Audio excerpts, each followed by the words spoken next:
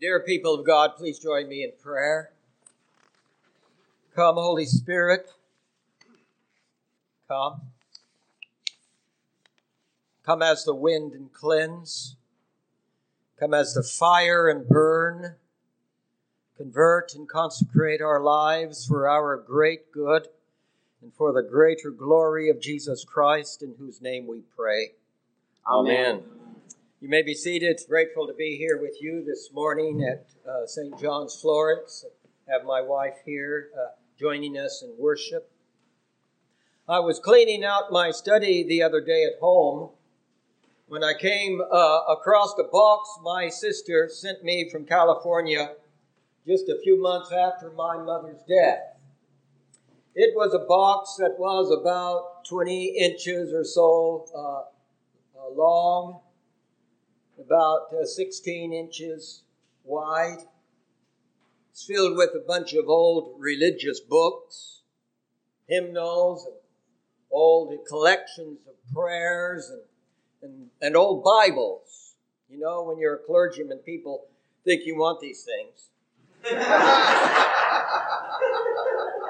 And they give them to you. So my sister sent them back to me, not knowing what to do with them. One of them was a Bible that my paternal grandfather gave to my grandmother.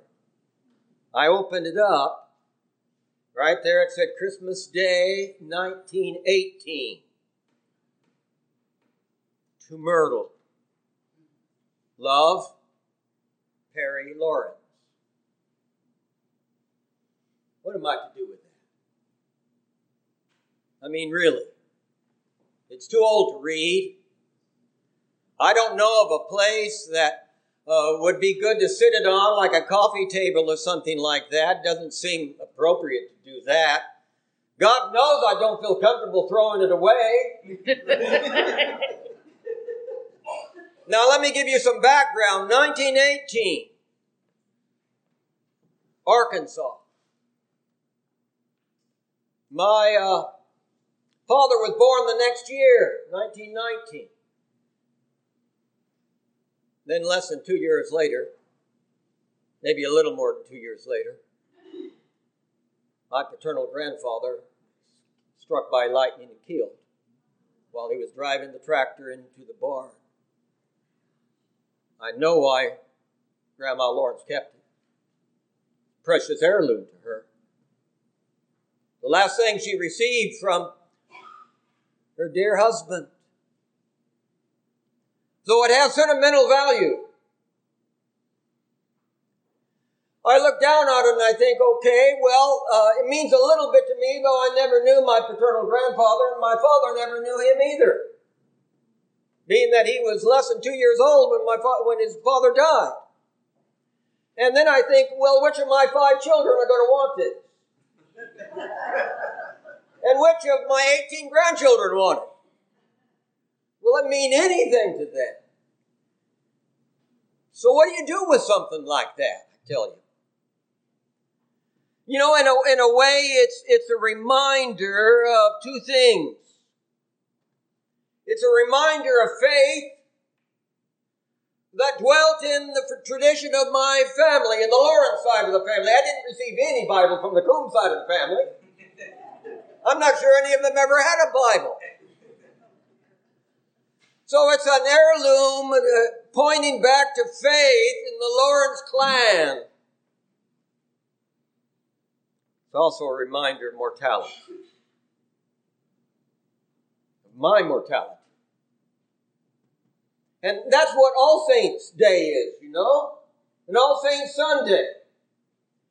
It points to 2 things. It points backward to the faith that we all have received. And some of you here at St. John's stand in a long line of people who have gone before you here at St. John's. And the saints that have dwelt here before you. And it points ahead to the faith that you hope will carry on in the future. But it also, All Saints' Day, reminds us of our mortality. Almighty God, you have knit together the elect in one communion and fellowship in the mystical body of your Son, Jesus Christ our Lord. Grant that we, in your grace, following their good example, may press on. And we just sang that song. I sing a song of the saints of God. They love their Lord so dear, and your love made them strong, and they followed the right for Jesus' sake the whole of their good lives long. And one was a soldier, and one was a priest, and one was slain by a fierce wild beast, which points back, of course, to the 3rd century when Christians were being martyred by animals before the Colosseum or in the Roman Forum, while citizens of Rome watched them. Some were burned alive. One was slain by a fierce wild beast, and there's not any reason, no, not the least, why I shouldn't be one too. Now, that's a big crock of baloney. That there's no reason, no, not the least, why you shouldn't be one. There's a lot of reasons. I'm going to talk about just one of them today. But along with that there's that other line that's just not true. They follow the right for Jesus' sake the whole of their good lives long. Well, my goodness, they hardly need a Savior if that's true. But they didn't follow him their whole of their good life long. There were times they failed and they faltered and they sinned and they fell short of the glory of God, and you knew them. If you're honest and haven't made them somebody they weren't, they needed a Savior. So it's a lovely hymn. I love it, and I sing it every All Saints Day, and I'm disappointed we don't sing it, but it's got some things that are wrong. Such as there's no reason why we shouldn't be saints. I'll give you 3. Some of you remember them in this way: the world, the flesh, and the devil. Now, we've cleaned up the language a little bit. We say it differently now when someone is baptized. Do you renounce all the spiritual forces of wickedness that rebel against God? I renounce them. You renounce the evil powers of this world which corrupt and destroy the creatures of God. I renounce them. That's the word. Do you renounce all the sinful desires, that is your own issues, that draw you from the love of God? I renounce them. Charles Finney once said he had more trouble with Charles Finney than any other, Dwight Moody. Once said he had more trouble with Dwight Moody than any other man he knew. I have more trouble with Mark Lawrence than anybody I know. And so does my wife, Alice. So we got this world, the flesh, and the devil stuff, and I'm just going to talk about one of them. It comes against us. It's a challenge to us. The world. The world lulls us into thinking it's just going to go on. One good day after another. But I like what Annie Dillard said, that American novelist and writer. She said, it's not good days that are hard to come by, it's good lives. Good lives are hard to come by. And that's why we like to celebrate All Saints' Day, because once in a while someone lives a good one, and we want to learn from it.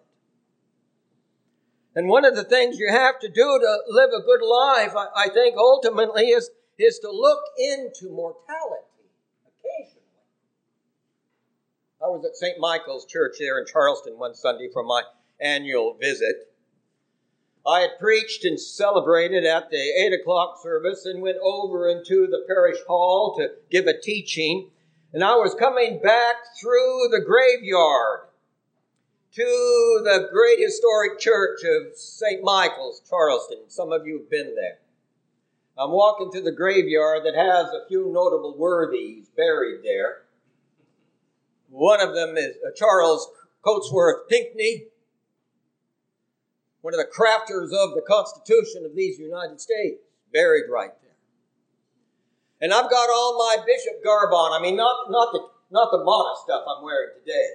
The cope and the mitre, the big hat, and the beautiful ornament.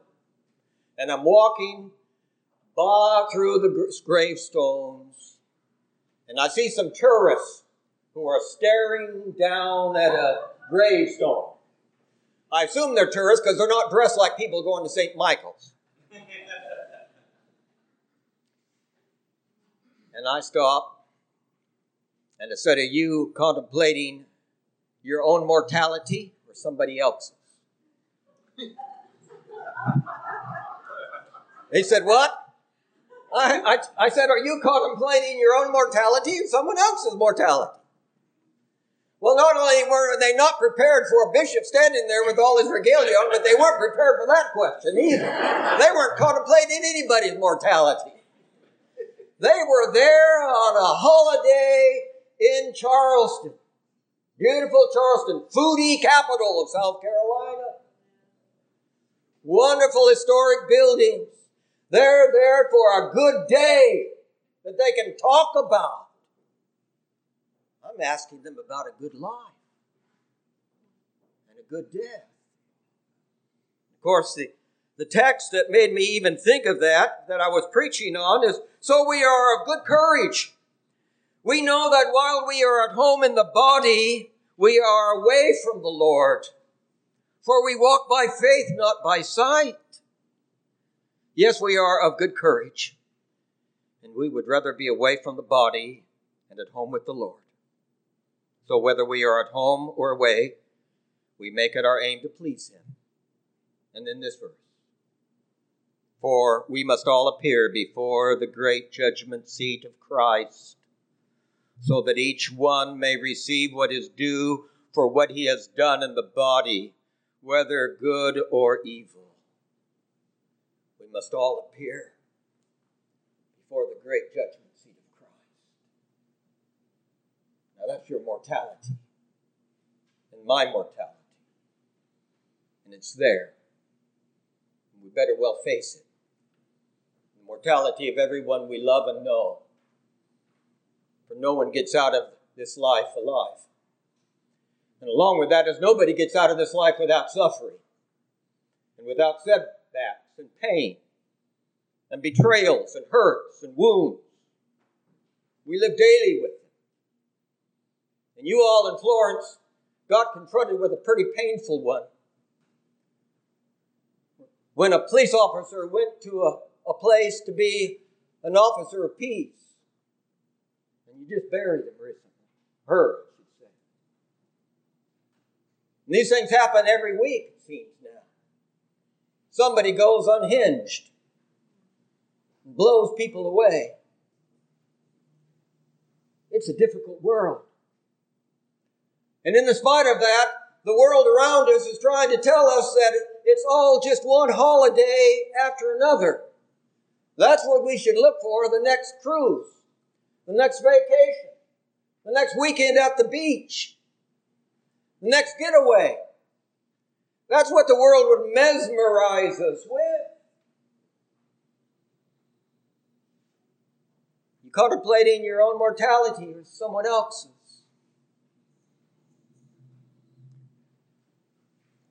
I don't know if I've told you this story. But some years ago, my wife Allison and I were going through the home of a friend who had died, a friend of the family. He owned a jewelry store and a clock repair shop. And there were times that people brought their clocks in to be repaired and they never came to receive them, to pay for them being fixed. And so he had in his home every kind of clock you could imagine. There were wall clocks and grandfather clocks and cuckoo clocks and electric clocks and a Felix cat clock that had a tail that wagged and a mouth that opened. And desk clocks, every kind of clock you could imagine in every room, multiple clocks. And my wife, who has an eye for the ironic, while we were walking through here, she said, isn't it strange? He has a clock in every room and never seemed to know what time it was. She wasn't talking about chronology time. She meant lifetime. He didn't know what time it was. So when his sons were being raised, he was so busy building the business growing the jewelry store, that he didn't have time for them, and they grew up without him, and they went off in different ways and never came home, not even when he was dying. And then it was just he and his wife. And still he didn't know what time it was. And they weren't golden years for her. And then she came down with Alzheimer's early on in life. And for her, then there was no time. No time past, no time future, just the eternal now. And it had no beginning and no end. And then she died early. And then there was just him. And then he came down with Alzheimer's. And there was no past or future for him either. And he didn't know what time it was. You see, the world lulls us into its orb. And we lose track of the things that are eternal and important. And a day like today that calls us to remember the saints who have gone before us and what made them saints. It wasn't that they loved their Lord so dear, and his Lord love made them strong, and they followed the right for Jesus' sake the whole of their good lives long. That's not what made them saints. We got a picture of them today in the reading from the Gospel of Revelation, the book of Revelation. John, the apostle, on the island of Patmos, on the Lord's day, was given a vision of not things at present, nor a thing of the past, but a vision of the future. He said, "After this I looked, and behold, a great multitude, that no one could number, from every nation, from all tribes and peoples and languages, standing before the throne and before the Lamb, clothed in white robes with palm branches in their hands, crying out with a loud voice, 'Salvation belongs to our God who sits on the throne and to the Lamb.'" Then one of the elders addressed me, saying, "Who are these, clothed in white robes, and from where have they come?" And I said, "Sir, you know."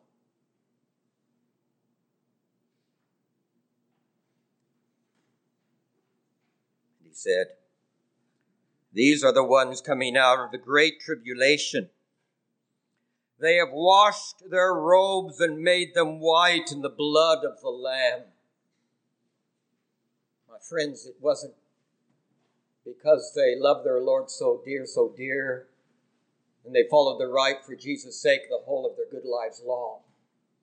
They're there because they washed their robes in the blood of the Lamb.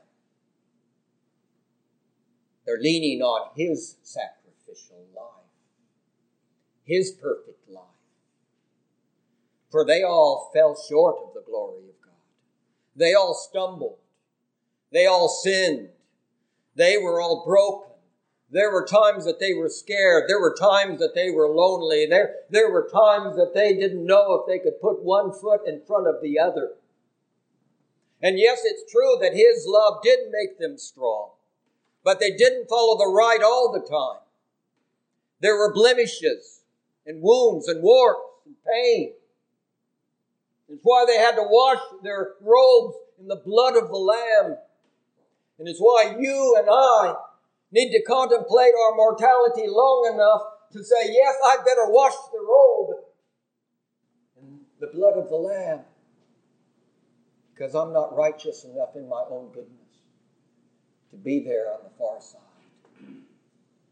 But I ask you, my friends, are you among those named? Standing there?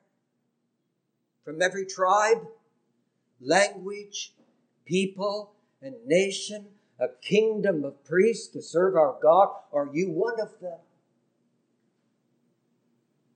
I believe I am, but not because I'm good. Because of God's grace. I've washed my blood, my robe in the blood of the Lamb. Therefore they are before the throne of God and serve him day and night in his temple. And he who sits on the throne will shelter them with his presence. And they shall hunger no more, neither thirst any more. And the Lamb in the midst of the throne will be their shepherd. He knows his sheep, and his sheep know him. He calls them by name, and no one shall snatch them out of his hand. He will guide them to the springs of living water, and God will wipe away every tear from their eye. Boy, that's good news. And the good news of this day is not that there were so great saints before us whom we can emulate, but rather there's a great Savior who has saved us. And because he has saved us through the blood of the Lamb, then we press on to the upward call. Because we're surrounded by a great cloud of witnesses who have gone before us, dipping their robes in the blood of the Lamb. And so they are saved. My friends, if you've not yet dipped the robe in the blood of the Lamb, today is the day of salvation. Today is your day to be saved. And then you can sing a song of the saints of God, faithful and brave and true, who toiled and fought and lived and died for the Lord they loved and knew. May it be so for each of us this day. Having contemplated our mortality, let us look forward to the ineffable joys that await us.